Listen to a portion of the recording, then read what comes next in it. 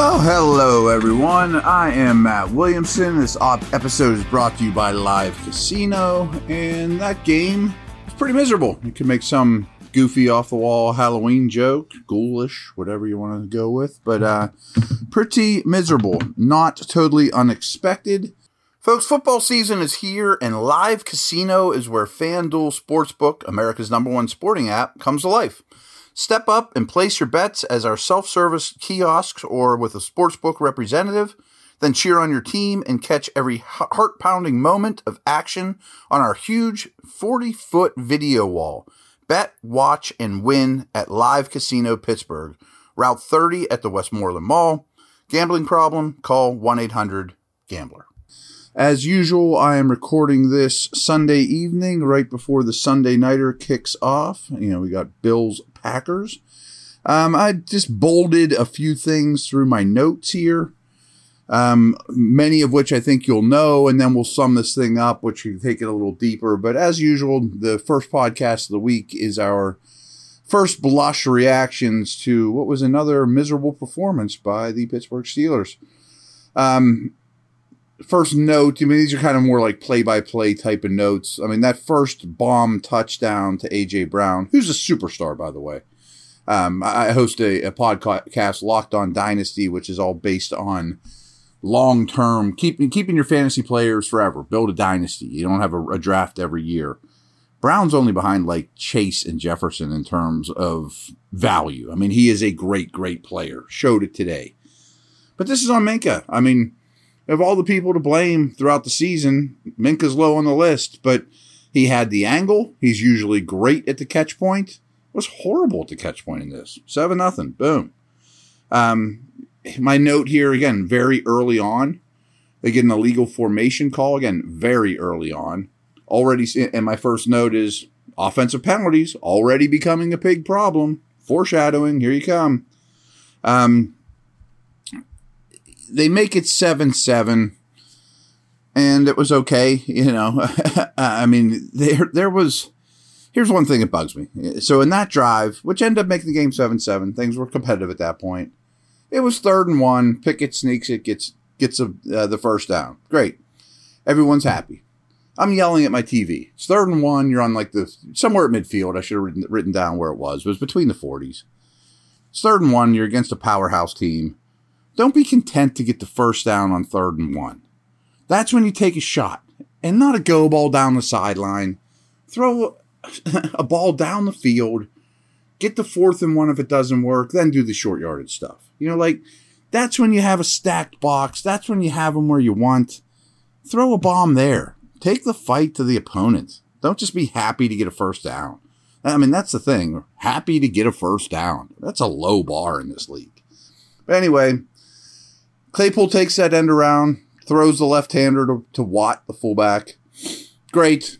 Caught him off guard. It worked. My note was, I guess this is good. 7-7, but yikes. That's the kind of garbage you have to rely on to get the ball in the end zone. And that's the only touchdown of the day. And that's pretty much what they do every game is they score a offensive touchdown. So next time the Steelers get the ball, they're down 14-7. Kick the ball off. Sims has a very good return. But the announcers didn't catch this, but very late in the return, it was already a plus return. Norwood holds. He didn't hold at the beginning of the play to open it up. He held after it was a positive play to bring it back. That's when it's just hands off. Sims is past the 25-yard line. Don't grab anybody. Do your job. But if it's borderline, stay away. So dumb. Then, an illegal formation on 1st and 10. Then, you bring Sims in for a bubble screen. We'll get to that in a minute. Then, as always, a run for nothing. So, it's 3rd and 20. Screen to Warren. Punt. One of the worst sequences I've seen. No attention to detail. It should have been start the drive with really good field position after Sims makes a play. Nope. And before you know it, you're in a hole, as usual. A couple other ones here. Later in the half, Pickens makes this catch. They call it a drop. They wait. No challenge flag comes out. I have no idea why. Okay. This makes me insane. So you're losing at this point. There's about 2:30 left in the half. They run the ball with 2:30 left in the half. Of course, they get nothing on the run, as always. Okay. And then they watch the clock tick down to the 2-minute warning. You're losing 21-7 against a Super Bowl powerhouse team, and you hand them 30 seconds and get a yard for it. They could have thrown the ball 3 times before the 2-minute warning. Nope. Announcers don't say anything. Okay. What are you doing? Give yourself a chance to win. Back to, I'm going to talk a little bit about Warren and Najee, probably more during the week. But I'm curious, and I'm going to investigate this. How many negative or 0 or 1 yard runs does Jaylen Warren have this year? The answer might be 0. Keep that in mind. Then, here you go.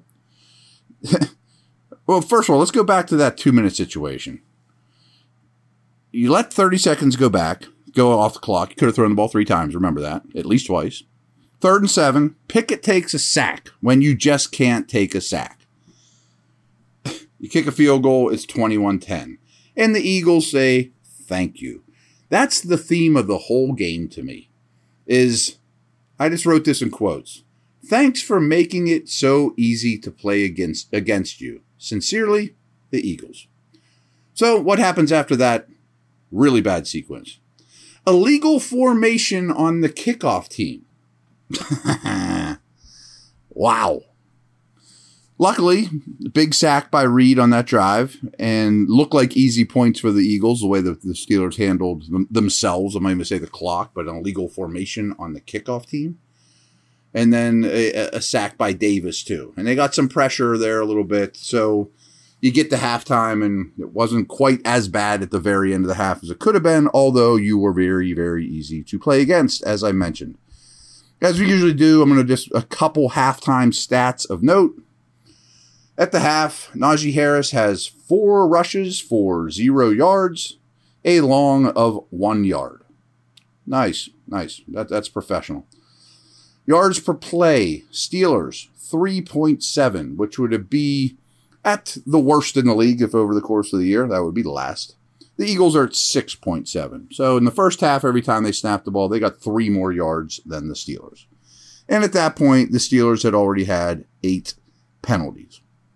I have early in the second half, we're moving along. In all caps, in bold, I type mental errors. Wow. And at this point, it's 28-10. These go routes down the sidelines are making me crazy too, but these are some more details we'll get in throughout the week.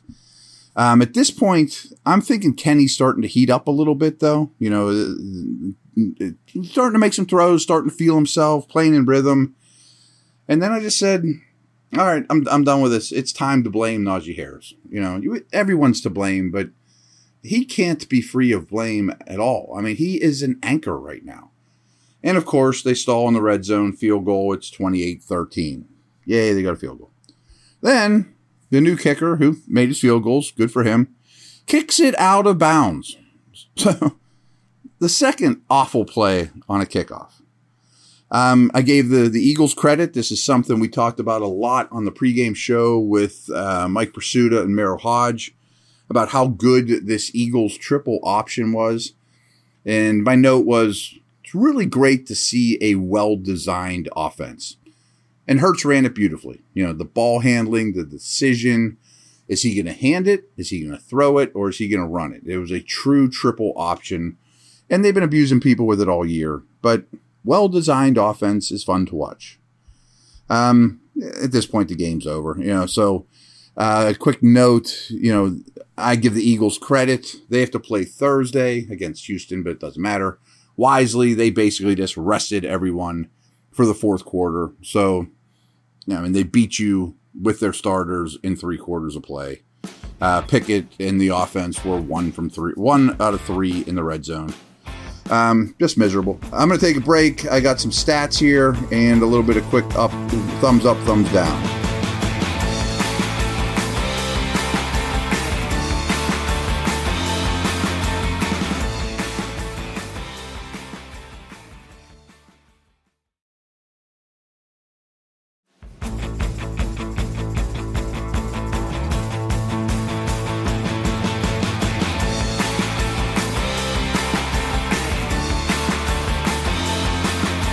Here's some final stats that I think really tell you all you need to know about this miserable performance.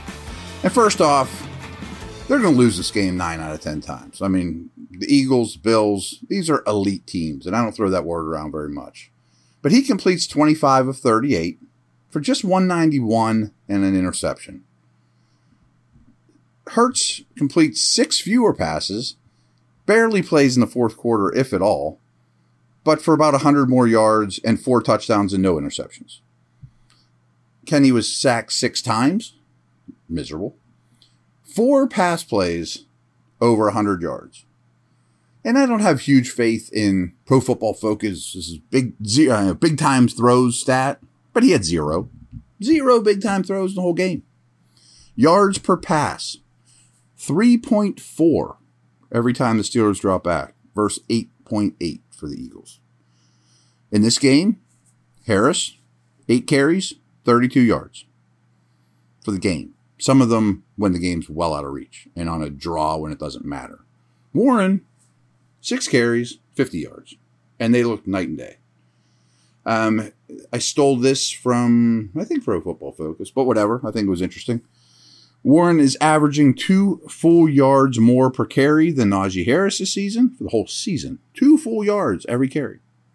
7 of Warren's 29 carries have gone for 10 yards or more, compared to 9 of Harris's 108 carries.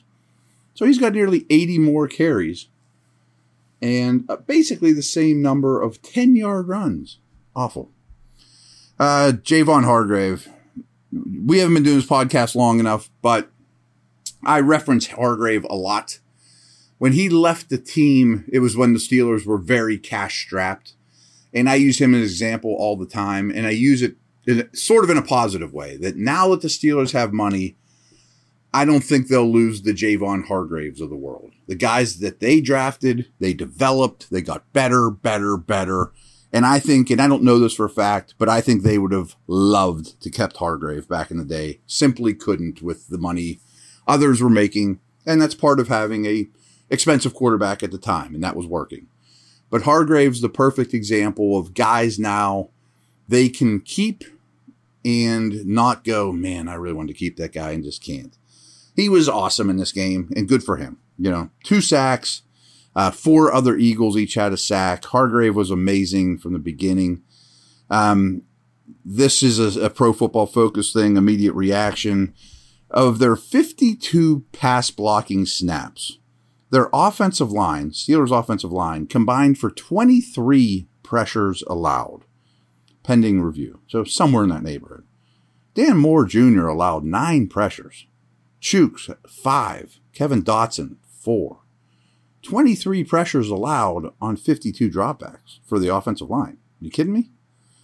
Steelers were 1 of 12 on third down, as well as 1 of 3 in the red zone. They were 4 of 4 on fourth down, though. One of those includes the fake punt, but that counts nonetheless. On third and fourth down, though, the Eagles were 8 of 13. Steelers were 1 of 12 on third downs. And back to the fake punt. I mentioned that on Friday. Hey, game like this, you better have those type of things in your bag, a club that you can use. But 2 of the best plays they had were the Claypool throw to Watt and a fake punt. Those are desperation type things, or they're the cherry on top of the sundae. I mean, they don't even have the glass, let alone the ice cream and the whipped cream. And okay, you had the cherry at the bottom of the jar floating around. I mean, it's just not sustainable stuff. It's smoke and mirrors nonsense that worked.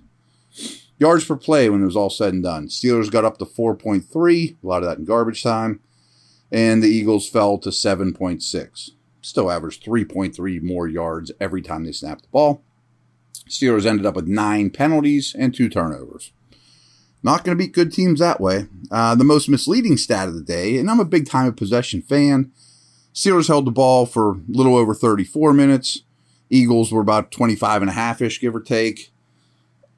It's just because the Steelers weren't gaining any yards. 12-play drives, 10-play drives. And you expect a rookie quarterback to not screw up that much. I mean, to score points on a 14-play drive, you basically can't fumble a handoff, take a holding call, misread a coverage, take any penalties. And it's just easy to play against.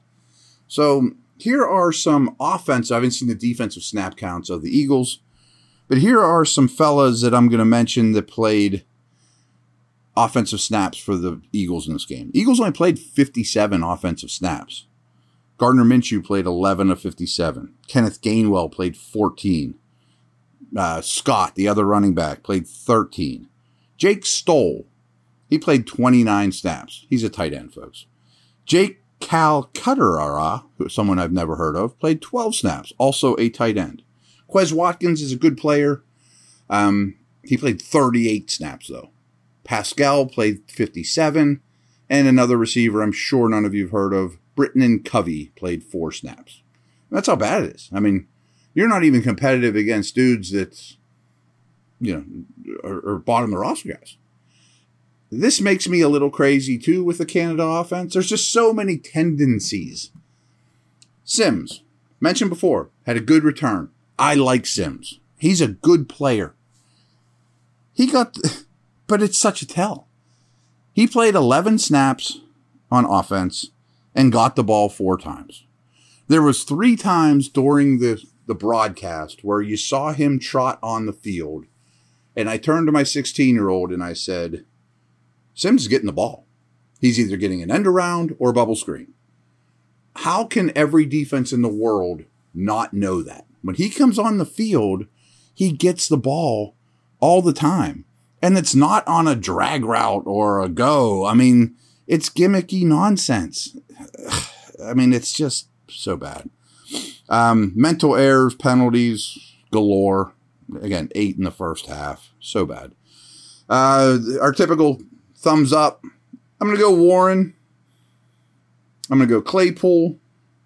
Put together a couple good games. Freiermuth, to me, is a constant and is a star. How about Pierre as a thumbs up? Maybe. Replaces Spoon in the second half. I guess Pierre suffered an injury, though. That's a few games in a row, though, that his stock is much higher to me than it was to start the season. So we'll give credit where it's due. Down, I mean, basically he's everything else, but here's a few others. The offensive line, it was their worst day of the year, easily, especially the left side. Proved that earlier in the podcast. Can't say Pickett played well or his stock's going up. It's definitely going down. Pickett red zone stuff really worries me right now. It doesn't mean he won't overcome it. I mean, folks, it's not uncommon for rookie quarterbacks to struggle in the red zone. I mean, it is common. It's commonplace. But it hasn't got better. I mean, it certainly doesn't mean it's going to get better or it's going to be fine. I mean, it's an area of concern. Najee stock is down, down, down. I mean, I've defended him a little last 2 weeks saying, looks like he's moving a little better. Maybe the foot's not bothering him. I mean, they dump it to him and he needs 2 or 3 yards, just stops his feet, looks around, waits for tacklers to come smash him. 4 of them do, including a defensive lineman. You're a 245-pound back. Run over the guy in front of you and get the first down.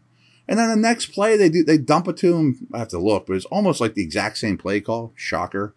And he tries to leap somebody again. That's not running back stuff. Jumping over people, sit 5 feet in the air, isn't running back stuff. It looks cute when it works. It never works. Witherspoon getting benched. Excuse me. I'll give him credit. I mean, rough game. Brutal game. I have no problem with benching him.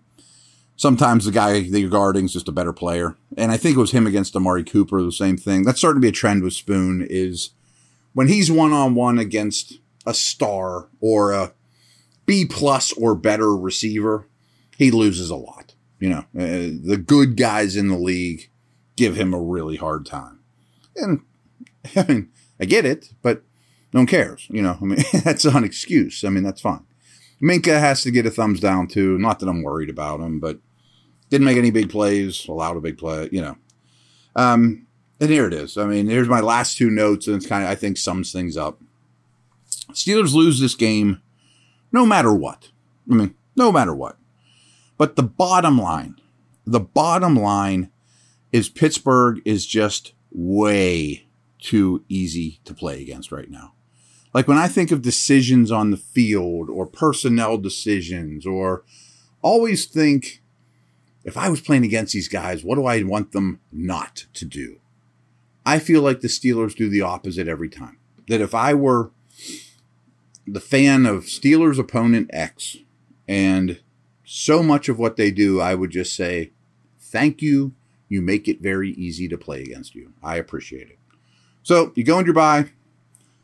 I would say take a step back, analyze playing time on guys like Najee, analyze your offensive coaching staff, go watch the Bills and Eagles. You've played these two teams twice, each in the last month or so, even less. I think they have a very good chance to meet in the Super Bowl. Bills are about to kick off now. I have a feeling they'll do just fine against Green Bay. I don't think I'm going to eat these words either way. Go watch those teams, and not just how they attacked you. Go look how they were built. Where did they use their resources? Now, you're not going to fall into Josh Allen, but Jalen Hurts wasn't built overnight, and he has a unique skill set. And where are these teams using their resources? How are they developing players? They're the class of the league right now with the Chiefs. You used to be in that pantheon. You're not anymore. Go learn from those around you. So that's what I got. See you later. Over and out.